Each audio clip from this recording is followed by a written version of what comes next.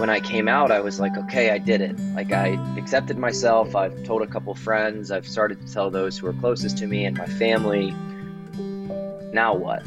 And I was like, oh gosh, I don't know. I don't know what safe spaces exist for me. I've never been on a date before. I have so many questions. Welcome to Cause and Purpose Startup Edition, the show about the leaders, innovators, and change agents working on the front lines to solve some of the world's greatest social challenges. I'm Mike Spear, and today's guest is the co-founder and CEO of Worthy Mentoring, Michael Edmondson.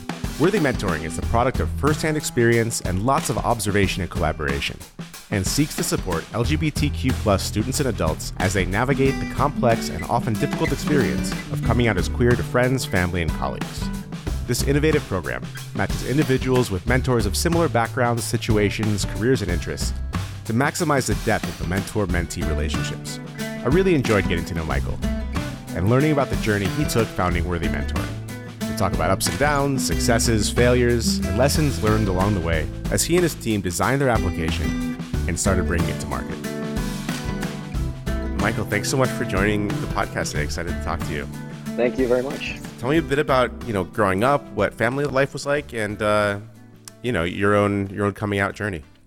No, of course. And I'm really grateful for the opportunity to talk a little bit about both my journey and this nonprofit adventure, I would call it. But I'm originally from Baton Rouge, Louisiana. I currently live in Washington, D.C., but my whole upbringing was in the Deep South, and I grew up in a pretty religious, pretty conservative military family. And growing up, I knew my family was incredibly open-minded, had been very traveled, worldly, but being in that environment and being in a deeply religious community, starting to realize that you're gay and you're queer and you're part of that community is, it's very challenging and it's very tough. And as you can imagine, trying to figure out who you can confide in, where you can go to ask questions safely and find your own mentors is a really, really difficult process. But look, I finally was able to come out to myself when I was about the age of 21, so towards the end of college. And when I did it was a very interesting experience for me because I had navigated so many internal conversations and so much turmoil internally that when I came out, I was like, okay, I did it. Like, I accepted myself. I've told a couple friends. I've started to tell those who are closest to me and my family. Now what? And I was like, oh gosh, I don't know. I don't know what safe spaces exist for me. I've never been on a date before. I had so many questions. I'm still going to classes. I don't know if it's really safe for me to be out on campus or really express myself in that way. And I was just really lost and really torn. And then I started getting flooded with messages from people because the reality for the queer space is you don't really own your story once you come out, because of the digital landscape and the fact that the avenues you have to go to find other friends, to find others like you, the digital landscape forces you to be in a setting to out yourself, right? So if I wanted to find other friends or the sense of community, I've got companionship apps, I've got social media. And because of that, you have to out yourself. And so what I quickly realized was so many other people were struggling with this in Louisiana. And I was flooded with messages on Facebook and other platforms just asking me simple questions. How do you come out? Is it safe to be on campus? Is it safe to come out to my family? And it just really prompted me to begin this journey for the nonprofit. What are some of the pitfalls that people sort of experience online with the resources that are out there? Like anything else, the digital landscape can provide you with some really, really great options to find community, to find network, to find friends. But when you're joining platforms that weren't designed for genuine, pure mentorship and authentic friendships at its core, you're sometimes put in predatory and toxic situations. The reality for the queer community is that when we're coming out, the place that we know, and I was talking to someone else recently about this, the place that we know, especially for those communities where there aren't very many queer social outlets, there aren't very many, there isn't a queer resource center, there isn't this place that you can go to, we know that I can go find others like me in dating apps. Am I going to dating apps with the purpose of dating someone? No, of course I'm not. I'm going because I go, oh my gosh, for the first time, I have a community. And as strange as that may sound to someone, to utilize those platforms, that's all that exists.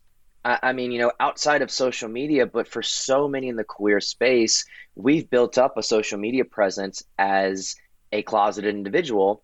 And so we really can't even use social media as a place to go find other queer folks because we're outing ourselves again. And then we're opening ourselves up to, potential hurt and potential negativity that could come along that way.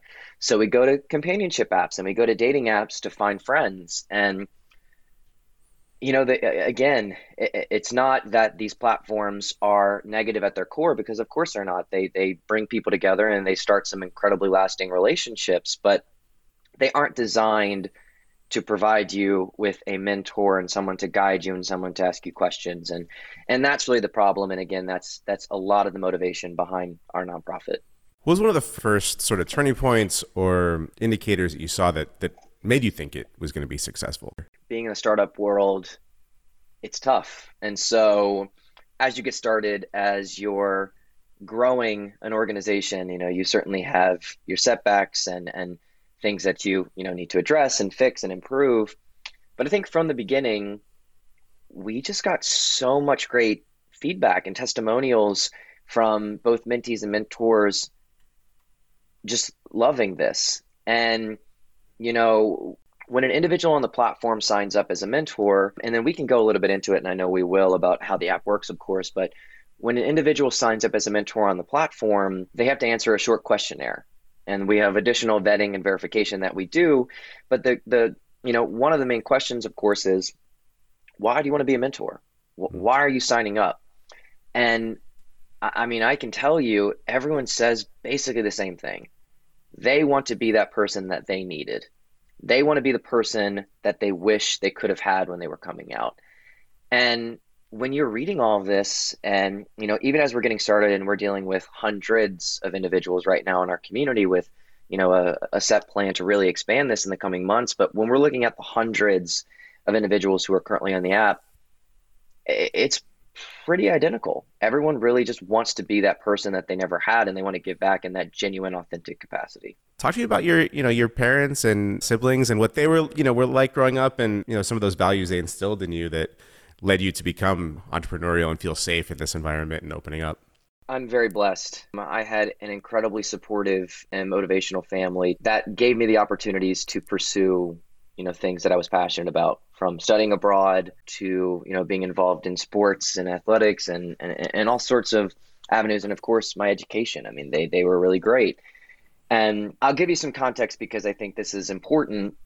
My mom's from New Orleans, and, growing up, I constantly heard stories about her friend groups and her community. And my mom, her best friends in New Orleans were part of the queer community, and the stories that she has and the memories that they shared together during a very tumultuous time, and I'm very aware of our history, the pandemic that we faced as queer individuals with the AIDS crisis. And so she had so many incredible stories, memories, friends that she's lost due to that crisis. And so I knew that coming out to her was going to be okay, but that still didn't make it any less difficult to come out to myself. And, I say that because I think when people come out sometimes, and whether it's your own friends or your own family, and you kind of shrug it off in a sense and say, well, of course you knew I was going to be okay with it. Like, those are my friends, and I have friends who are queer, and I love you, and like nothing's going to change. And you kind of shrug it off. Take a quick moment to understand that your friend, your son, your daughter also just came out to themselves. And that was really, really hard, because we have so much just internalized turmoil from growing up and having teachers say things that were very derogative, having friends, community, religious leaders. I mean, gosh, I could go on and on about that, and we certainly shouldn't do that on this. But just take a moment and appreciate that. And if if you're able to, that individuals came out to themselves. Because I do think that even in the most accepting families and friend groups, we forget that and how hard that is. Mom, I knew was going to be great. My dad was the head of the state police, so we had a very interesting upbringing. He was, constantly involved in all of that. But you know, the biggest thing that I will say about my dad that has always been a sense of inspiration for me is he is one of the most selfless and open-minded people that I've ever encountered, and I credit a lot of that side of my life to him and to both of my parents. But as he was a public servant, as the head of the state police, and I mean he was just so selfless, and he was just so invested in getting to know the community, others who weren't like him, others who had struggles that were nowhere near his, and different families, different communities, different neighborhoods. And that was always a big part of his life, is giving back and really understanding the struggles of, again, those who are like you and those who are not. So I really grew up with that understanding that I was in a very open-minded family who, just because we may feel one way about something, we are constantly aware and open-minded to the facts that we could change our thoughts and we could change our perceptions. And that was something that I really took to heart as a kid. Tell me a little bit about, the career journey and, what you did before starting the app. I graduated from college. I had just came out as a gay man, told my friends, told my family, I'm moving to LA. I'm doing it. Moving to LA. I'm going to be in media. I'm going to find friends. I'm going to find that sense of community. I'm moving to Hollywood. I'm going to do California media, get involved in all of that. I had secured an entry-level job with CBS, just out of college. And so I was like, I'm going to go be gay. I'm going to go live my life. I'm going to make so many friends. I'm going to be, eventually successful in media. I wasn't ready for that. I wasn't ready for Los Angeles. And I think folks who know that area, know that region, understand what I mean when I say that. And I wasn't ready to be gay yet. So after a year in LA, I packed up and begrudgingly went home, started law school. The other students were great. The schooling was great. Teachers were fantastic. But I immediately realized after week one, I was like, absolutely not. I cannot be here. I cannot be my authentic self in Louisiana. I can't grow into who I know I need to be in this small town. And so I packed up, had an opportunity in DC, and just took it. And so then I eventually ended up in DC, and saying that all out loud, I'm like, gosh, it's been a journey, but it's really been great. What was the first job in DC? First job in DC, I worked for an event production company. The individual's name's Philip Dufour. The company's Dufour Collaborative. Unbelievable opportunities that I was provided because of that. Just events with former White House leaders, events with former secretaries of state, and really just global leaders. I was all of a sudden at these events and part of the logistics and part of the run of show and all of that for some of the honestly global gatherings happening here in DC, and it was incredible. And I continue to be really close to that organization and the leaders there because that was just such a cool experience. The beautiful thing about my first job there was how it got started. And Philip, the individual who owns that firm, he's from Louisiana, and he's also a gay man. And he is best friends with my former boss in Louisiana at a running store. Mm. And so the individual at the running store, when I came out, I was like, you should talk to Philip. Philip gets it. He's from Louisiana. He got opportunities out of here. He's grown a life. He's got a partner. He's got a family. And you should just talk to him and basically say where you're at and all of that. And so I did. And that's when Philip was like, just come up here. He's like, just come up here. We've got opportunities. I think you're going to thrive. I certainly did, and would love to sort of take you under my wing. So the interesting thing about the event space is that you've got the individuals who do a lot of the fundraising and the cultivation for these events to make sure that they're a really successful fundraiser. And then you have the event producer. And so when I was working for Philip, we were doing the event production side, making it just a wildly successful event, from, the entertainment to the logistics to the guest experience. And then as I was part of those events, I realized that there was a whole other side of it, which was getting the right people in the room, making it a successful fundraiser, and making it have a sincere impact on the nonprofits and the organizations that it was benefiting. And there was a whole other team that focused on that. And it was, philanthropic consulting. And so I got connected to Steve Wisnett, which is the job that I've had for, the past over 5 years now. And that has been such an incredible experience, because being a part of a philanthropic consulting firm, you immediately get to the heart of these globally impactful nonprofits. And so we've been involved with groups such as Special Olympics, Morehouse College, the U.S. Olympic and Paralympic Committee, Earth Day Network, a variety of organizations and a variety of causes, incredibly important causes. And you immediately get at the mission and you go, okay, to keep this sustainable work and mission and impact and the global community and difference that these organizations are making, it requires resources, and nonprofits, which I'm a part of and I've created myself because of that experience. But, the lifeblood of nonprofits are its stakeholders, the individuals who invest in the mission, from corporations to foundations to individuals themselves.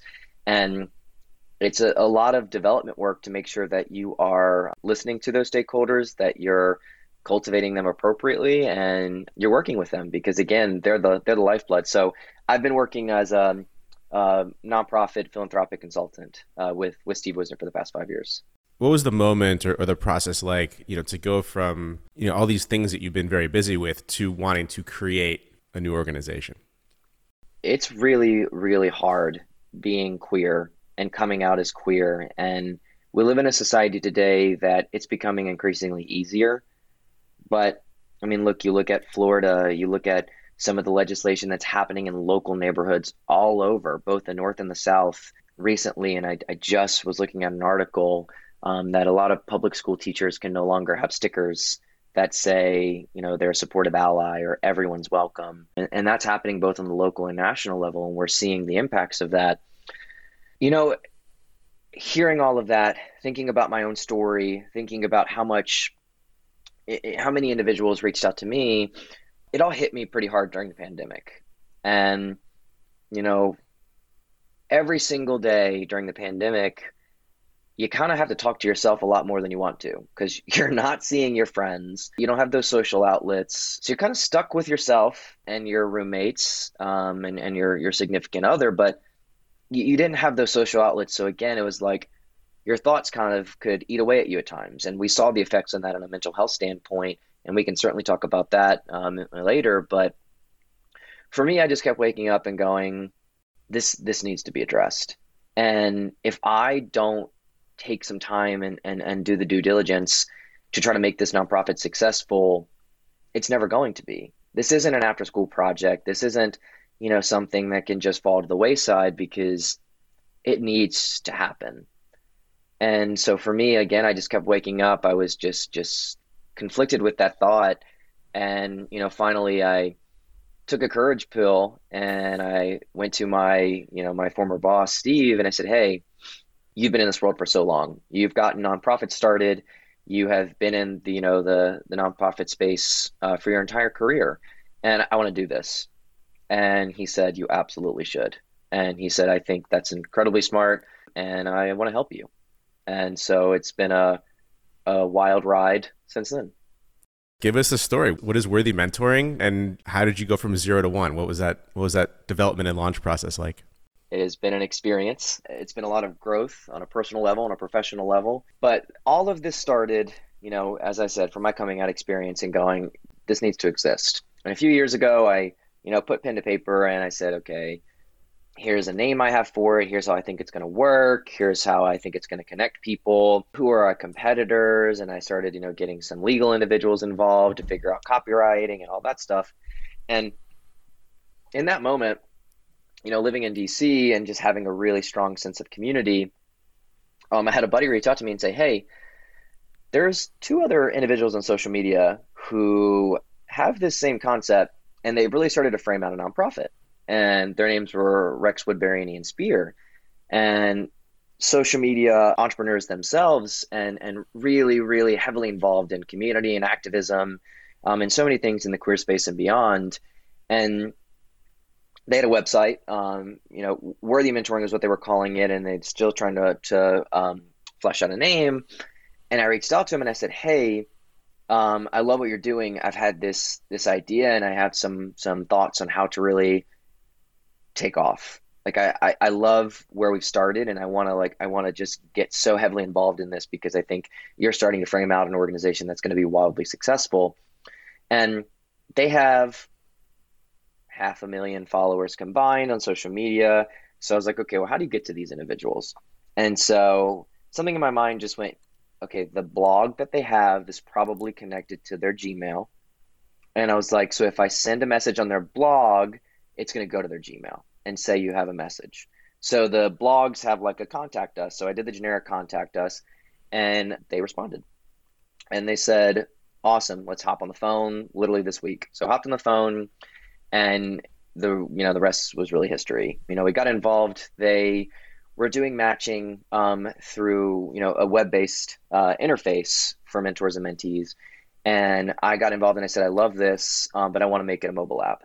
I think that's where we can meet people where they are. I think that's what people are looking for, and I really want to focus on that. And so we brought in a team of developers in Brazil who really, really have been fantastic. They're EAS Informatica, and they've been working with us for the past few years, share our mission, share our vision, and they've just been wonderful. And Rex and Ian and I got together, and we said, hey, what makes sense for the future? And I said, hey, I really want to drive this. I want to be CEO. I want to drive forward with this. And they said, go for it. Let's advise you on the side. Let's continue to be partners in this venture, but we are going to take a more advisory role right now and let you, because I don't know, I just kept going to them and being like, hey, I love what we're doing, but like, I am ready to drive this car. Like, I'm really, really ready to get in the driver's seat. And yeah, they said, absolutely. Shared vision, shared, ideas and dream. And that's kind of how we all got started there. We are bringing support and community to the coming out journey. Worthy Mentoring is about bringing friendship, guidance, and support to those struggling with coming out. At its core, that is exactly what we do, and that's our purpose. Worthy Mentoring, we're a 501c3 nonprofit that connects LGBTQ plus mentees and mentors for mentorship. The biggest thing that we do is we help those come out, and we help those be out. And I want to focus on that for a second, because I think it's important that so many queer individuals, whenever you come out, you move to a progressive city. I live in DC. It is a bubble. I mean, it is very much a bubble. You move to a very progressive queer hub, you forget that the coming out experience is really lifelong. You start a new job, you have to come out. You've got a new friend, you have to come out. Your parents have a new friend, you go to lunch with them, you got to come out. You move to a new neighborhood, you have to come out again. Your neighbor in the apartment across from you is talking to you and said, oh, hey, like, how's it going? You have to come out to them, once you become good friends. And so what we do at Worthy Mentoring is, no matter where you are in your journey, no matter how comfortable you are being anonymous, being public, and truly living in that authentic life, you're able to get connected in a safe and secure space to a verified and vetted mentor who is just like you. You're able to talk to a mentor based upon criteria that's important to you. So through our platform, again, like as I said, you sign up as either a mentor or mentee. Our mentors go through an application process. There's verification, there's vetting, and then we do a background check. We're really clear what we're searching for in a background check. We're very, very transparent through that process. And then mentees are able to filter through our vetted and verified mentors for the exact person they're looking for. They can filter by location, by age range, by gender identity, by sexual orientation, by ethnicity, by profession, by religion. Two of the biggest topics are athletics and military. And so all of a sudden, for the first time, you're able, as someone struggling, to walk into a space and go, okay, I don't have to out myself. I can be anonymous, but also I'm religious and gay. I want to talk to someone else who is. I am looking to be an attorney and I'm lesbian. I live in Texas. Guarantee there are thousands of others who are in that same position, who struggle through the same things, who are lesbian attorneys and really want to give back to you.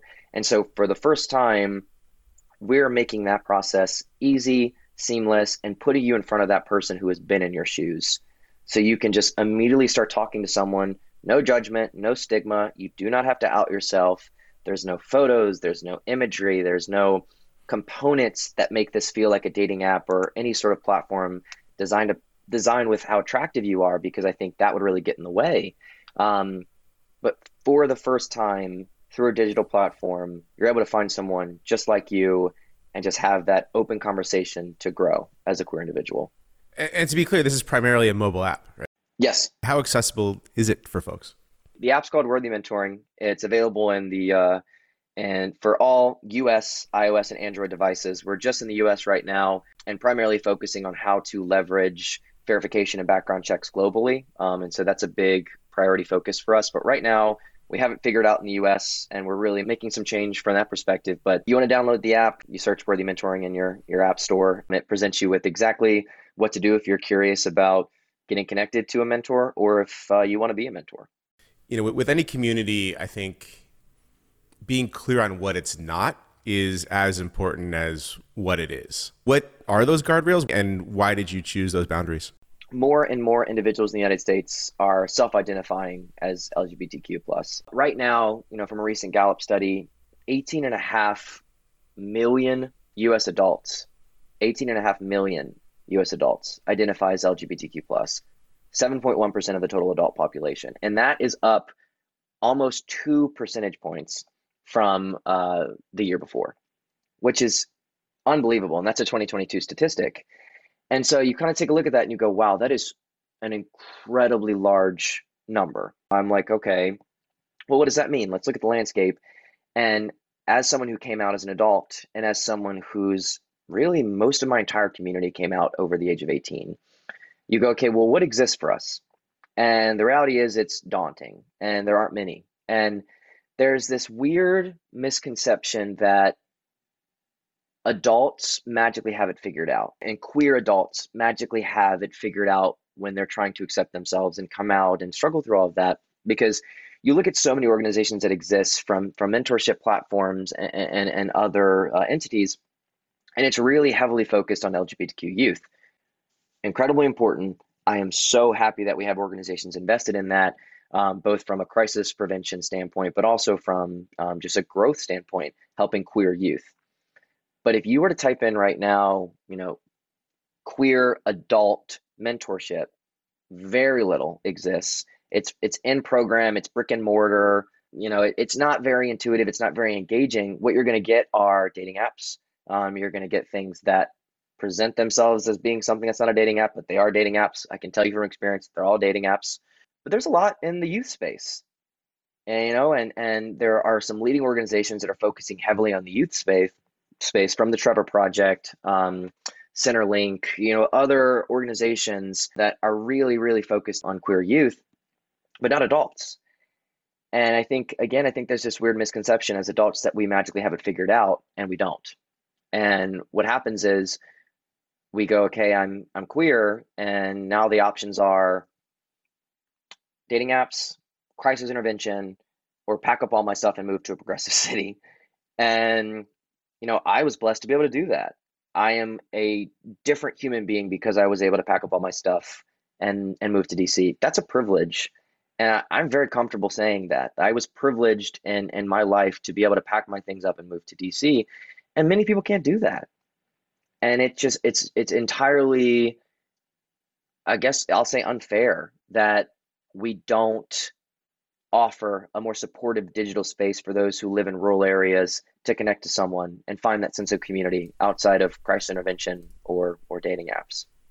There's 2% more LGBTQ folks in the US roughly, yeah. Than there were. That population didn't grow by 2% magically overnight. Like, what do you think has changed so the reporting's different? Gallup, like a few years ago, changed just how they were grouping that, microcosm of the population. And I think that all of a sudden people were like, oh, okay, hold on. I am queer. Because I do identify in this area. So I think we saw some increases from that perspective. But I think here's the biggest thing. We are seeing more individuals like us right now through social media. I mean, TikTok and with Gen Z, I mean, the biggest sort of uplifting factor for this percentage is Gen Z. I mean, Gen Z right now, 1 in 5 members of Gen Z, according to a Gallup study as of 2021, self-identify as LGBTQ. 1 in 5. Now, what does that mean from an actual perspective? We're unpacking that. Are they gender fluid? Does that mean they're gay, lesbian, bisexual? Are they, questioning? Are they queer, non-binary? All of these things. We're unpacking that, right? But presenting it as a question that says, hi, Gen Z adults, roughly, 18 to I think like 23 is Gen Z adults. Gen Z adults, do you identify as queer? 1 in 5, which is just like a crazy statistic. I mean, that's crazy. And I think a lot of it has to do, again, with the fact that through TikTok, through some of these cutting edge social media platforms, they're seeing people for the first time who look like them. And you're going, okay, well, hold on. I can be myself. Like I've wanted to do that. I've wanted to be more gender fluid. I've wanted to, I don't feel like he, him pronouns fit me. I don't feel like I fit in this box. I've never felt like I fit in this box. And this person's not fitting in the box, and people are showing them love and they're showing them acceptance. And that is me, and here's the caveat. We're still not helping them come out, but we are showing them that it is okay to be out. And now how do we help them get to that stage? And that's what Worthy Mentoring does, because you shouldn't need to try to connect to that social media influencer in a one-on-one way, because it's not going to happen. And you shouldn't have to use TikTok to try to find others to tell you, to answer your questions. That can provide you acceptance and love and genuine relief, knowing that you're not alone. And then you go to Worthy Mentoring and say, okay, I want to talk to someone else who also feels this way, who also is committed to me and also is non-binary, who's also gender fluid, who's also queer in general, who lives in Texas, who blah, blah, blah. And that's the space that you can really sort of come into yourself. As much, or it's sort of a way to combat, I guess, what they're doing in having apps like this, including TikTok, as you mentioned, where people can just sort of express themselves without permission, without the need to seek approval of entrenched powers. Here's what I also say to folks too. Your affinity groups, your Slack channels that are, part of your Pride networks, your virtual gatherings, your, all of these entities, your queer resource centers on campuses, all of these organizations that exist. Here's where they miss the mark. You have to out yourself. And it takes saying that out loud for it to really make sense, right? So all of these entities that exist, a lot of times what you're hearing are people who are already talking louder. And that doesn't mean they're not doing incredible work, because they are. They are showing representation. They are showing that you're welcome at this organization. They are showing that they're committed to you being, living authentically and living a happier life. But for those struggling that may be in a heterosexual relationship and know that they're queer and they need to figure out, how do I respectfully live my authenticity by respecting my current partner? And that is a very much a reality for the queer community, especially those who grew up in areas where they could not be gay, marrying into a heterosexual relationship. How do I anonymously navigate this in a way that doesn't involve me Google searching endlessly, getting on these, these forums to try to talk to people, or trying to find someone on social media or dating apps? And that's where we really are unique. You don't have to out yourself. You can be anonymous as a mentee, but you're going to get connected to someone who is legitimately there for you for all the right reasons. Every other online forum and app that is out there with an identity, I haven't seen one yet that just has no images. Talk to me about, that policy and what it means for Worthy. your options are dating apps, right? You're really, really focused on that, or crisis intervention. And in the queer community, when you're really figuring all these things out, you kind of get pushed into quite often party scenes, social scenes, areas that are hypersexualized and just super, super dense with that at its core. And this is a very difficult topic, and this is something that's difficult to talk about on this podcast, but also difficult to talk about within our community as well. We are a very, very hyper sexualized and social focused community, and that is because of a lot of things psychologically. That's because of a stunted growth. That's because we really don't get to live out our college years until after college. We don't really get to, many of us are not dating and figuring out our social and romantical lives until many years after college because we never got to do that. And so for all of our heterosexual counterparts who were figuring themselves out in, junior high and high school, going on dates, figuring out what they wanted in a partner, what they didn't want in a partner, we never got to do any of that. And so when you are coming out, you're surrounded with so many people who have been stunted in that growth that you're in a community that's, again, just hyper in all of those senses. And so it's very, very, very easy for platforms to immediately turn to how attractive you are, how, interesting from that perspective, and to quickly devolve into a companionship app or a dating app. And because of all of those features, because again, we've been so stunted in that growth that when we enter these communities, it's easy to fall into that pit trap. I think, also tied up in that, I would assume is, what you'd alluded to previously with, the idea of needing an anonymous space. If you might be in a compromised position or have, we'll call it stakeholders in your life that may, have opinions or whatever, but protecting somebody's identity on that level to make it comfortable to connect with somebody else without having to put their photo up there, I think, in this case, I'm sure leads to some safer conversations. This is the thought process going into the app of like, okay, we live in this sort of community. It's very easy for us to be in, to sort of take things and make them more companionship, dating app, romantical based. So, we got together as a team and we said, okay, how do we make sure that we keep the mentorship, the actual genuine, authentic friendship at the core? And we said, well, make people read about the other person. They're not going to find a mentor based upon the fact that they think they're attractive. They're not going to match with someone simply because they think they're good looking. They're going to have to read about them. And they're going to have to read about the mentor and say, here's our profile. Sure, we can do Bitmojis. We're not there yet. I don't think we may not necessarily ever be there. But mentees click a profile that pops up based upon what they search for, and then they have to read about the person and their background, why they signed up, what they want to give back to their mentee. And it causes you to really invest yourself and say, okay, this is a really good fit. They're also in the military. They're also religious. They have that background. Here's why they signed up. Like, this is perfect for me. Like, this is the type of person that's going to get me and understand me. And that's going to be the core of our mentorship and keeping it at that. And when we did our initial testing with not having profiles, not being able to send images, people really loved it.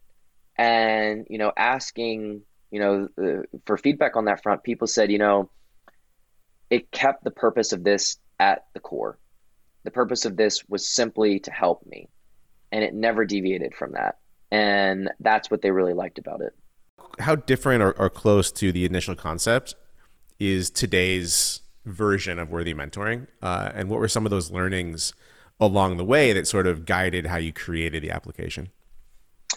No, this is great. And this is a really interesting discussion because first and foremost, like setting the stage, I am a white cisgender gay man. My experiences as a queer individual come from my experiences as a white cisgender gay man. So when I started building out the app in terms of here is some of the formatting, here's the language, here's the flow, handing that off to our developers, and then getting people to take a look at it, you quickly realize, okay, you have to say things in the most inclusive way possible. And just because, I was saying things one way, it could be a huge, huge barrier to other individuals of the community who take a look at that and they go, oh, I don't like that language because that is not all inclusive, that's not all encompassing of our identities. And so I will say, like, the biggest growth was bringing in individuals from all of those sectors to say, is this the right language? Is this the right terminology? Is this the right flow? And a good example of that is basically your name. And that's crazy, right? That's crazy. We're asking someone your name, and so you're like, okay, no big deal. That's everything for a transgender individual who is changing their identity.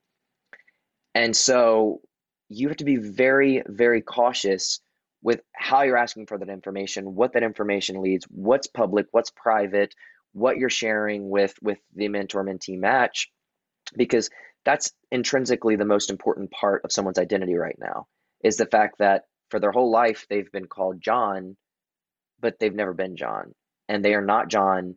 And if you're going to do a background check on them as a mentor, you need to have the decency to explain, okay, this is your, for many of them, the community, it's their dead name, but this is your assigned at birth name. And here's why we're asking for that, because we're simply just doing our due diligence and vetting you. But being very, very delicate through all of that is important, because as much as certain factors of my identity are the most important to me, it's entirely different for other members, and using the transgender individuals as an example. But no, look, I mean, we originally started this with the idea that people need friends. You need someone who gets you in a very, very safe and secure space, because so many of us feel isolated. We have no one. We don't have a bar. We don't have, an intramural league of queer individuals. We don't have those folks we can turn to. And then all of a sudden, hundreds and hundreds of people signed up, and we were like, oh my, this is much bigger than just providing people with friends. Like, this is a delicate process. This is a very, very thoughtful venture, and we need to treat it that way. And so at first we were really letting mentors and mentees match over email, connecting them through the app and then letting them take it through email. And then we realized that's a barrier because, that just adds another layer of communication that is requiring a mentee and mentor to have an email address. And then we said, okay, let's make it as easy as possible. Let's just put a chat platform there. So we integrated a chat platform. We realized that was what users wanted, just to make it seamless and easy. Still very much growing, adding features to the chat platform is really important, so people can link to their Google calendars, they can create reminders, they can create like a weekly session together if they want to. So we're getting creative, we're getting, intuitive from that perspective. But really from the beginning, it was all about bringing in the community to just map this out the right way. How are you making those decisions on new features and things? Is it just stuff that, intuitively need to be built, or what has the feedback been like? Taking feedback from our users, successful matches, those who've had critiques, things that they wanted to see us do better, ways that they wanted to see us improve. Immediately what stood out from our users was the need for the chat platform, and basically saying, hey, it's just clunky to have to use the app, then to go to email and then figure out how to communicate from there. Like, let's just have it all happen in the app. And that was consistent with feedback. And when we brought it up to users during third-party interviews, it was chat was like, okay, that's obvious, that's easy, it's not going to cost us very much, let's integrate it, let's do it. As we move forward, what is driving this is, I'm working with professionals from the Boston Consulting Group to accelerator programs like Fast Forward, and then anyone and everyone in between who is a professional at some of these massive major companies, from Google to Microsoft to some local firms that have had some great success with mobile development. But being very strategic about how we are moving forward, because look, I am a nonprofit. What does a nonprofit do every single day? We fundraise, and we have to bring in the capital, we have to bring the resources to do all of these things. And working on an earned revenue model, of course, as most nonprofits as want to and desire to, but fundraising is the biggest thing. And how are we spending our resources and our funding wisely? And the biggest advice that I've gotten in every single session in this accelerator program with BCG, with these really powerhouse of tech developers, is just because you want to do something doesn't mean you should do it, first of all. So don't simply do something. Don't call your developer and say, add this just because you want to. Get feedback from your users. Make sure that this is going to be something. Beta test. Make sure that it's accessible for you. You put a lot of money into it. But more than anything, when you're building this out, make sure that your advancements in this technology is not simply just to make it the most beautiful or the most pretty or the most fun or the most engaging, but that it's actually helping more people. And like that's the biggest focus for me, right? So I'm not trying to be the next LinkedIn. I'm not trying to be the next TikToker or the next competitor with Instagram or anything like that. The features that we add, I want the core of it to be that our mission is able to be accomplished better. Our impact is higher. The people benefiting from this app are benefiting at a larger scale. So it's taking all of that feedback, all of the advice and strategic thoughts from our partners, and then going, okay, is adding a reminder button going to allow us to have a better impact and going to allow us to better serve our community because it's going to make the mentorship better. It's going to make the engagement better. Yeah, how is Worthy funded today? Through our website, worthymentoring.org. We've got an area there to donate to us, but like any nonprofit, it's getting in front of the people who are directly impacted by this and saying, look, this is what we're doing. This is how we're changing the world. And I really need you to invest in us because an investment of X amount is going to allow us to accomplish X, Y, Z, which in turn is going to really improve the queer community. For everyone listening to this, I know that's going to be like, okay, that's obvious, but individual family foundations, working with corporations, working with their affinity groups and their ERG, and getting them invested and involved in a way to say, okay, the success of this platform is going to be a better workforce for your company because what we're providing is a way for them to better love themselves and accept themselves, which is going to translate into everything else in their life, And so how do we, as a nonprofit, partner with you? Well, let's have you come in, help us with our build out, help us with our technology, help us to make this platform successful. And then you're able to utilize that with your workforce and say, hey, for those who may not be comfortable coming to our Pride affinity groups, to some of our virtual summits, we are partnering with this nonprofit to allow you to be anonymous, to get connected to others within our corporation, but also out of our corporation to better come to love and accept yourself. And so we've invested in it, we're partners with it, and we're really excited about the growth there. We certainly, like other nonprofits, have an annual fundraising gala, just sharing our success and using it as an opportunity to bring in some needed capital, but really grassroots right now from that perspective. Organizations and fundraisers, especially if they're somewhat new to the space, are concerned with this idea that they're out there with a tin cup, essentially saying, just give to my thing. It seems like you really leaned into the idea that there's mutual benefit. How do you think about making those asks and building those relationships? When it comes to corporations, what we've seen that has been really successful is these groups want new alternative ways to better connect their queer community. And they are struggling to offer those platforms and those digital resources that really bring this whole community together in a very legitimate way that isn't just, changing their logo to a rainbow during June for Pride Month. There's no problem with that. Like, it's showing that you're accepting, you're visible, but these corporations do want to do more.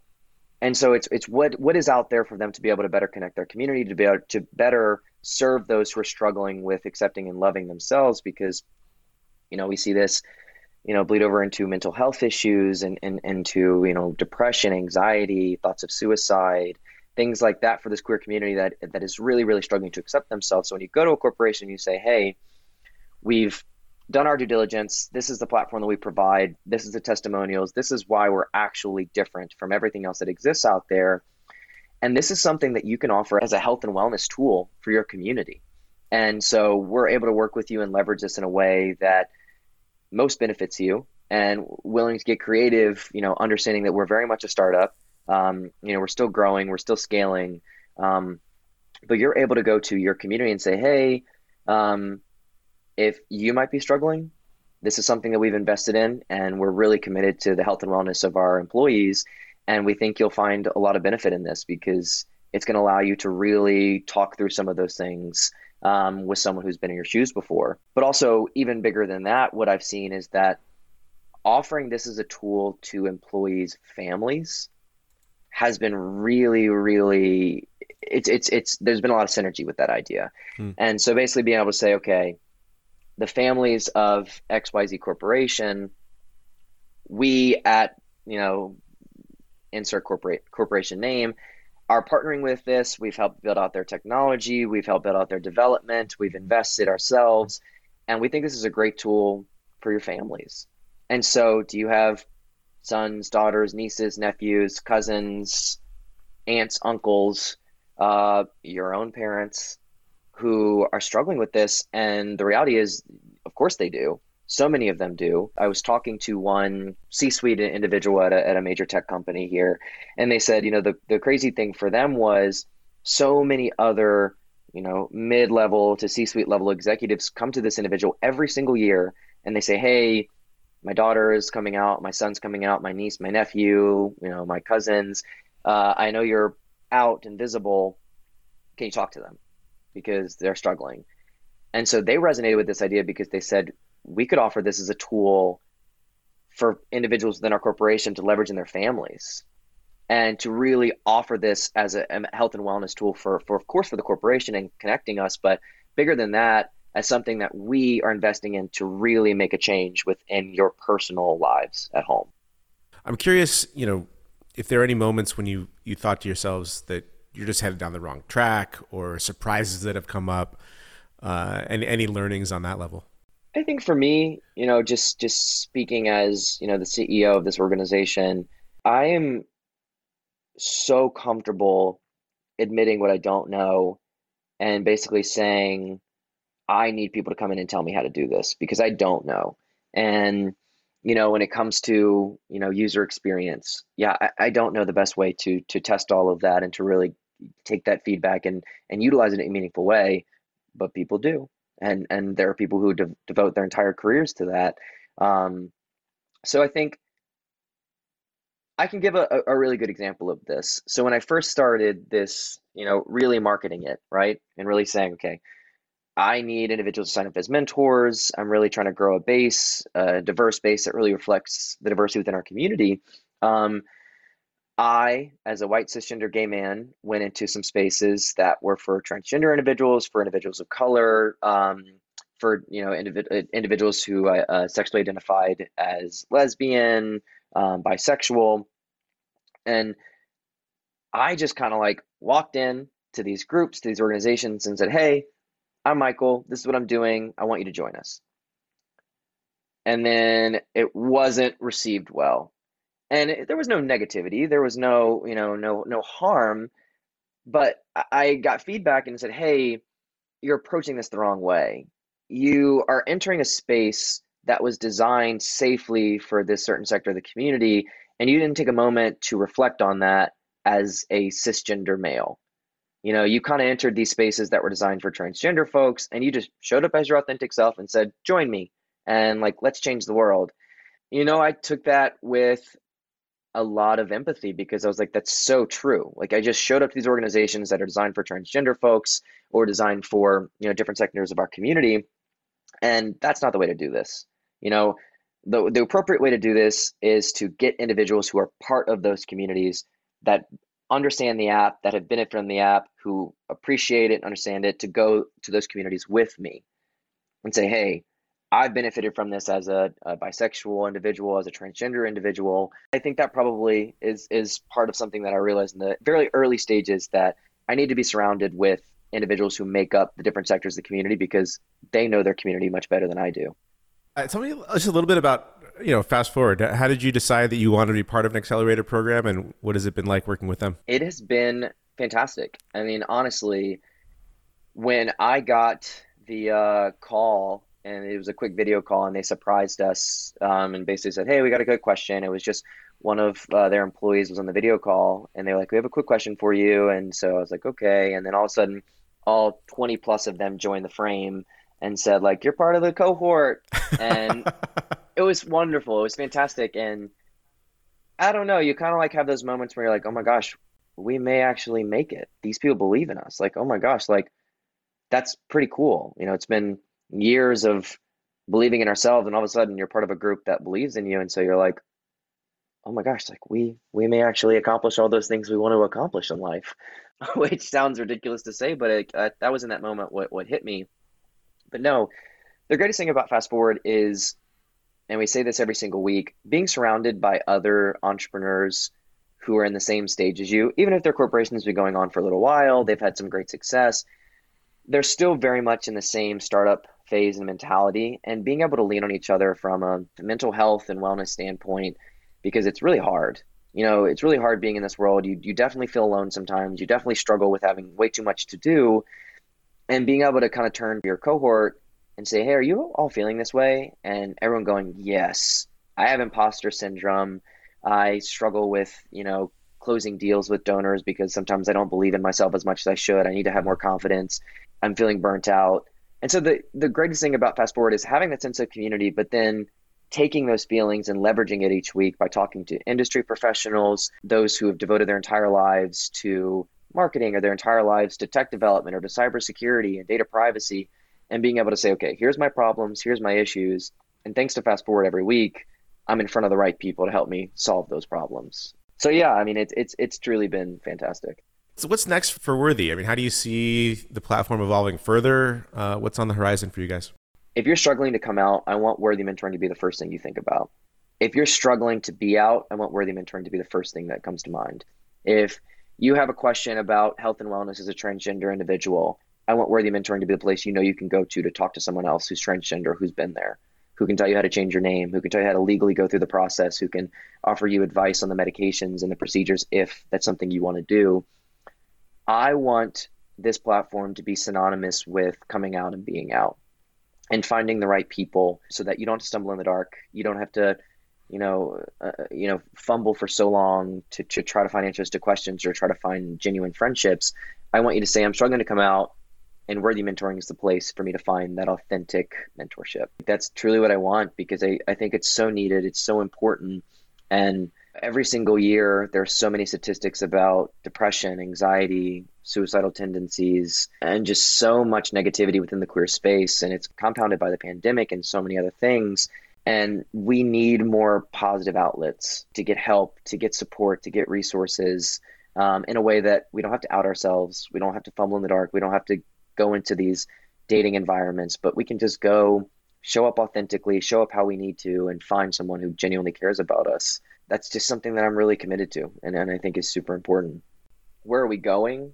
If I look at this in the next 3 to 5 years, where do I want to see this? I want to see this be global, and so right now this is in the United States because we've been able to really refine a process when it comes to vetting and verifying our mentors. But I want this to be a global platform, and the biggest thing we see with these humanitarian crises, what we're seeing with the war in Ukraine right now quite vividly, is that it's bringing to light issues that were already there, that already existed, but really shining a light on them. And there are so many members of the queer community in Ukraine that are being impacted by this in astronomical ways, losing all of their resources, all of their capital, all of their safe spaces, and having to flee to new countries. And that sense of community and safety and security, and it's gone, and like, that's a very drastic example, but a real example. And so how do those individuals sort of start over? How do they find those individuals who get them and understand them and are there to support them and empower them? And how can we leverage this platform that we're building on a global scale so that those folks can find each other again and connect with each other in positive ways?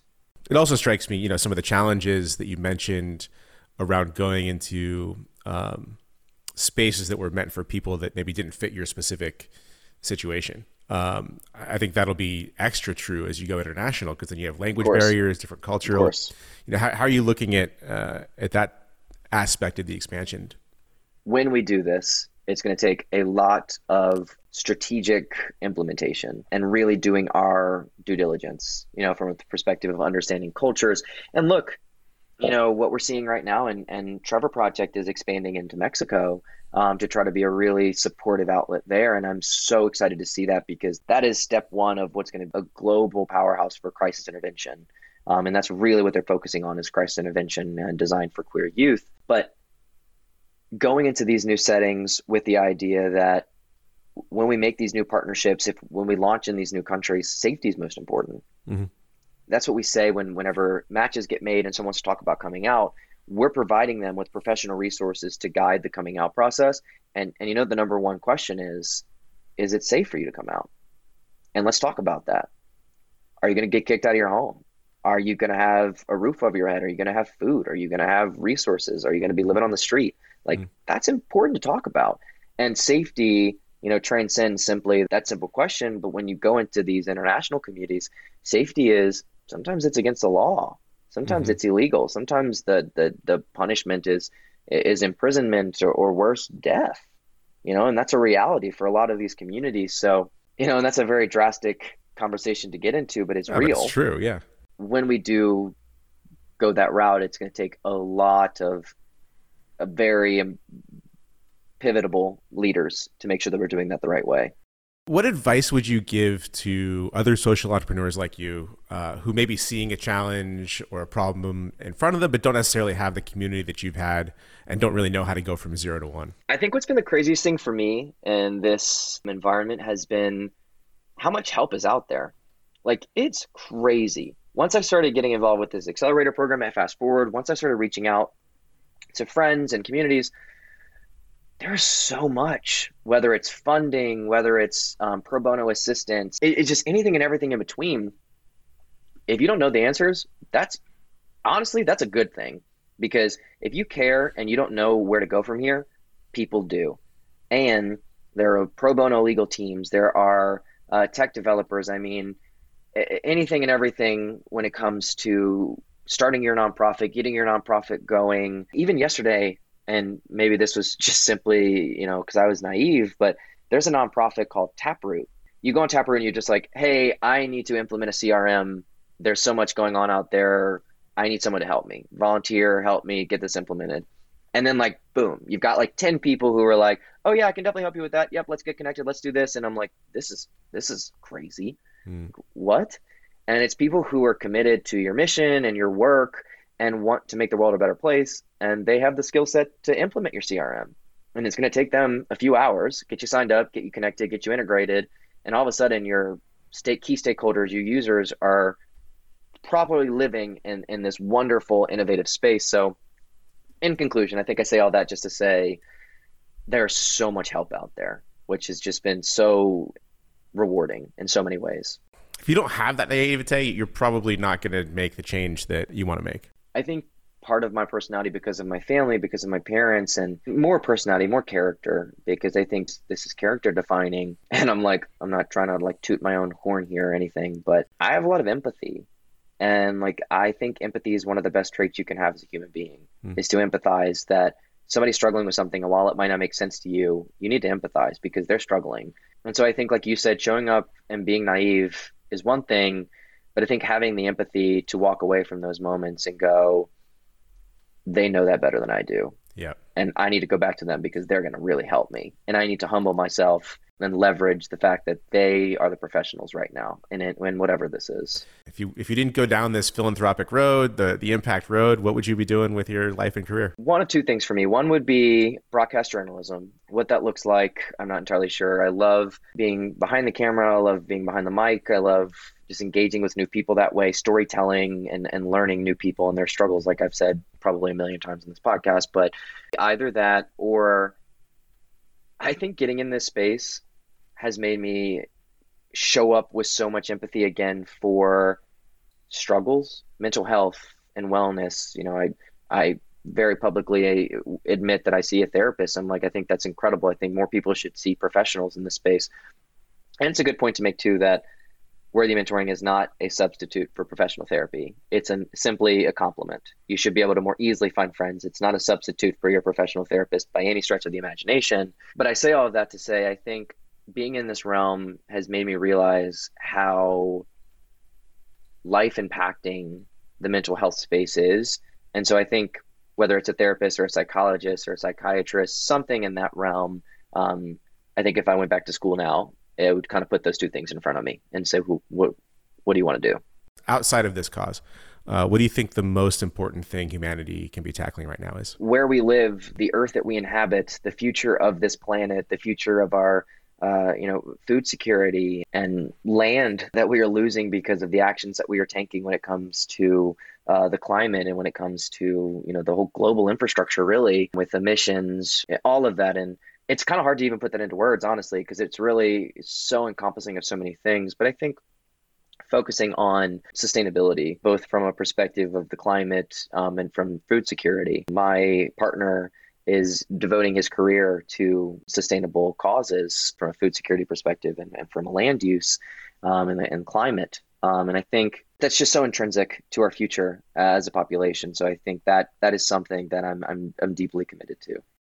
When you're ready to retire or, pass the torch for Worthy Mentoring or go on to the next career, what would you like to have done? What would success look like for you through this journey? I started this as a nonprofit. And, every single person comes up to you as a nonprofit. Why aren't you a for-profit? Like you could do more, be more, become more. My answer to them is the mission of this is the most important. Making profits isn't. What end up happening when you're focusing on your stakeholders and you're making a buck is you're going to lose sight of the fact that the focus of this entirely is on improving people's lives.